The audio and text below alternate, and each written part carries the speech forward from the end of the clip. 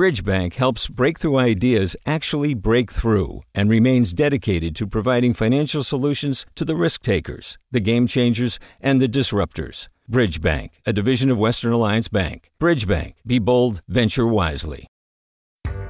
Hi there, I'm Rand Abdel-Fattah from Throughline. If you're listening to this podcast, you know that KQED produces exceptional storytelling that keeps you informed, inspired, and entertained. Their podcasts cover issues from your neighborhood to the entire country and everything in between. Support this work today. You can help us continue to bring quality podcasts to your ears. Just head to donate.kqed.org/podcast. That's donate.kqed.org/podcast. From KQED.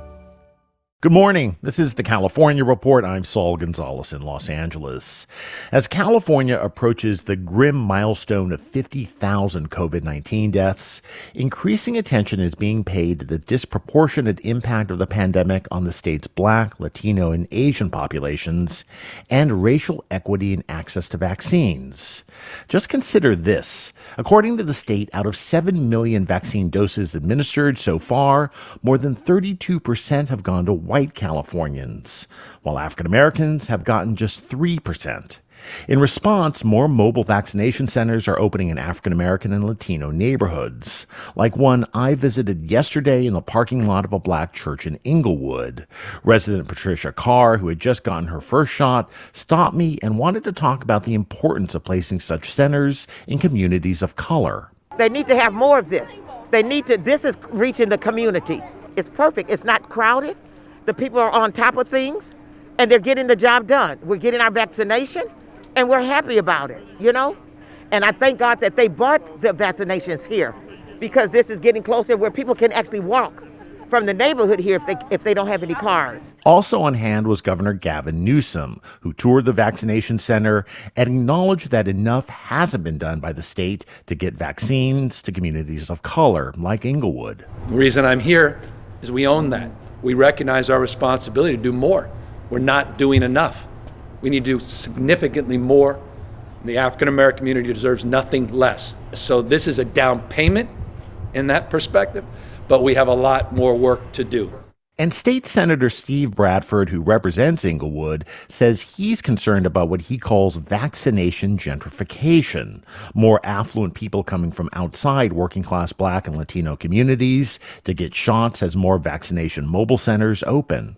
We have to do a better job in making sure that the communities that are first in line for infection, first in line for death, are not at the back of the line for vaccination. It's an awareness issue that we're not doing at the same level in Black communities. We popped up a center a month ago, 300 people in line, 5 were African American. People from Rolling Hills, Beverly Hills, how did they get the word out? But they seem to know more so than we do, so we have to do a better job of getting the word out as well. State Senator Stephen Bradford. Meanwhile, California's new system of delivering, tracking, and scheduling coronavirus vaccines, being led by Blue Shield, is rolling out this week in select counties. 10 counties in Central and Southern California will be making the transition. Although full details of exactly how the Blue Shield system will work have not been released, as long as it has the necessary supply, the state is expected to be able to administer 3 million vaccines a week starting March 1st. And the insurer will also be developing an algorithm to determine how vaccines are allocated and to help providers get doses to the right populations. Staying on the pandemic, the state legislature is set to take up a massive COVID relief package today, and lawmakers might also consider a controversial plan to reopen schools. KQED's Katie Orr has the details. Governor Gavin Newsom and legislative leaders have already reached an agreement on the $9.6 billion relief package that would include direct payments to the state's lowest income earners. But Newsom opposes a school reopening plan that could also be taken up today. It would aim to get schools reopened by mid-April if coronavirus infection rates drop and teachers are offered vaccines. Newsom says those provisions aren't needed and schools should be able to open now. I've made it crystal clear I can't support something that's going to delay the safe reopening of schools for our youngest kids. Newsom says the state will start setting aside 10% of its vaccine supply for educators and child care providers in an effort to restart in-person learning. For the California Report, I'm Katie Orr in Sacramento. Hi, it's Terry Gross, the host of Fresh Air. We bring you in-depth, long-form interviews with actors, directors, musicians, authors, journalists, and more. Listen to our Peabody Award-winning Fresh Air podcast from WHYY and NPR. Hey there, this is Brittany Luce from NPR's It's Been a Minute. KQED's podcasts like The Bay Curious, Mindshift, Right Nowish, and more all tell the stories of the Bay and beyond with reliable, human-centered journalism. They aim to inspire, make you think, entertain, and expand your understanding of the place you call home. Here's how you can support podcasting at KQED.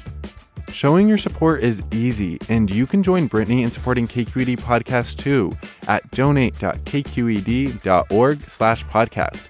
That's donate.kqed.org/podcast. In San Bernardino County, some elementary schools are scheduled to reopen today. After coronavirus case numbers, they're dipped low enough for long enough. From KVCR, Benjamin Perper reports. Improving coronavirus case numbers reached the threshold Friday to allow for elementary school reopening. In addition to public elementary schools, private ones, like those within the San Bernardino Catholic Diocese, can now reopen as well. Spokesperson John Andrews says kindergartners at the diocese's 12 elementary schools in San Bernardino County arrived on campus today, with the rest of the kids in grades 1 through 6 scheduled to join them by March. Andrews says based on a survey conducted by the diocese, most families prefer in-person schooling, but online classes will still be an option for families who don't feel comfortable sending their children back to campus. I think it'll feel familiar in a good way for the kids and the parents and the teachers to be together on campus, but we are very intent on having health and safety precautions followed on campus so that we can do everything that we can do to prevent the spread of the virus on campuses. All students, faculty, and staff will adhere to safety measures including morning temperature checks, mandatory hand sanitizing and face coverings, and no movement of classes, meaning students and teachers will remain in the same cohort throughout the day. Neighboring Riverside County, also part of the San Bernardino Diocese, didn't meet the same threshold to reopen, but case numbers there are improving as well. For the California Report, I'm Benjamin Perper in San Bernardino. One of the Trump administration's most controversial changes to U.S. immigration policies was the so-called Remain in Mexico program. It required people seeking asylum in the U.S. to stay south of the border as their asylum cases were being reviewed. But under the Biden administration, Remain in Mexico is being rolled back. The first tangible example of that was the processing of a group of asylum seekers at the San Ysidro Port of Entry, south of San Diego, on Friday. KPBS reporter Max Rivlin-Nadler was there and has this report. 25 asylum seekers were loaded onto a bus on Friday morning and driven into the United States, where they'll continue their asylum cases, no longer made to wait in Mexico. They're the first of at least 25,000 people with open cases who will be allowed into the U.S. But for others who are at the port of entry on Friday, the waiting continues. Some of the people lined up on Friday had been there for as long as 3 days. Many were not part of the Remain in Mexico program, which right now means they're not eligible to be processed. One of those people camped out was Marjorie Rosales. She was from Honduras, which she fled because she was sexually assaulted after an extortion attempt. She spent 1 year in Chiapas, Mexico, waiting for a visa, and has been in Tijuana for a year. She desperately wants to claim asylum for her and her 2-year-old daughter. She makes a living selling ice cream on the street. Esperando que el presidente se le condole el corazón y nos ayude. Estamos aquí en esta frontera, aguantando hambre, frío con nuestros hijos. She says she's waiting for the president to open his heart and help those on the border, because they're sleeping outside, and it's cold. Many migrants came to the port of entry on Friday looking for information, and advocates handed out flyers to explain who qualified for the new policy. But the border remains closed for almost all asylum seekers, including the thousands of Haitians and Cameroonians in Tijuana who were never enrolled in the program. Alex Mensing with Innovation Law Lab helped migrants understand Friday's changes. So today, a lot of people have showed up to the port of entry who don't have enough information, who maybe don't quite understand what MPP is, who have heard rumors or misinformation about what is going to happen today. The 25 people that were admitted to the U.S. on Friday were tested for COVID-19 beforehand. They'll now be helped by the San Diego Rapid Response Network, a coalition of local nonprofits, and the county, which has provided hotel rooms for the asylum seekers. Michael Hopkins is the organization's president. They'll be transported to a hotel, local hotels, and then we'll begin that work of doing the health screening, figuring out where they're going, helping them make contact, figuring out whether they have the funds or we need to provide the funds for the air travel. The Rapid Response Network says it's prepared for the program to ramp up to hundreds of asylum seekers each day. But for the thousands in Tijuana this program doesn't yet apply to, they'll continue to remain. For the California Report, I'm Maxwell Nadler in Tijuana. And that's the California Report for Monday, February 22nd, a production of KQED Public Radio. I'm Saul Gonzalez in LA. Thanks so much for listening and have a great day. Support for the California Report comes from Hint. Fruit-infused water in over 25 flavors. No sweeteners, no calories. In stores or delivered from drinkhint.com. Hint. Water with a touch of true fruit flavor. Eric and Wendy Schmidt, whose philanthropy includes Schmidt Ocean Institute, working to advance the frontiers of ocean research, sharing the connection between life on land and life at sea with everyone, everywhere. And Stanford Medicine, protecting your health and providing dependable care with safe in-person appointments and video visits. StanfordHealthcare.org/adaptingcare. Do you love learning about the San Francisco Bay Area, its history, its people, its unique blend of cultures? Then you should check out the Bay Curious book. I'm Katrina Schwartz, editor and producer on the Bay Curious podcast, and I'm here to let you know that for the month of May, we've worked out a sweet deal for KQED podcast listeners.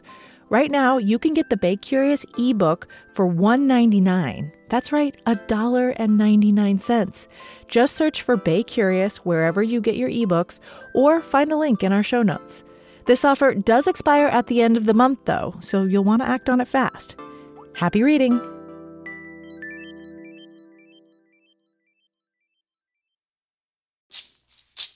Hey, it's Glenn Washington from Snap Judgment, and if you love what you're hearing, and I know you love what you're hearing, please consider becoming a KQED member. You get special access to cool events, behind-the-scenes footage, and so much more. Plus, you'll sleep better at night knowing you did your part for the community you depend upon. It's in you. Please be in it. Visit donate.kqed.org/podcasts to sign up now. That's podcast with an S. Thanks. Hi, I'm Sasha Khokha, host of the California Report magazine. Every week, we bring you stories about what connects us in the giant, diverse Golden State. Because what happens in California changes the world. I love this place. We were once seen as like the place to be, California. The land of milk and honey. That's where you go to Sunshine State, but we just have challenges right now. KQED's California Report magazine. New episodes drop every Friday, wherever you get your podcasts.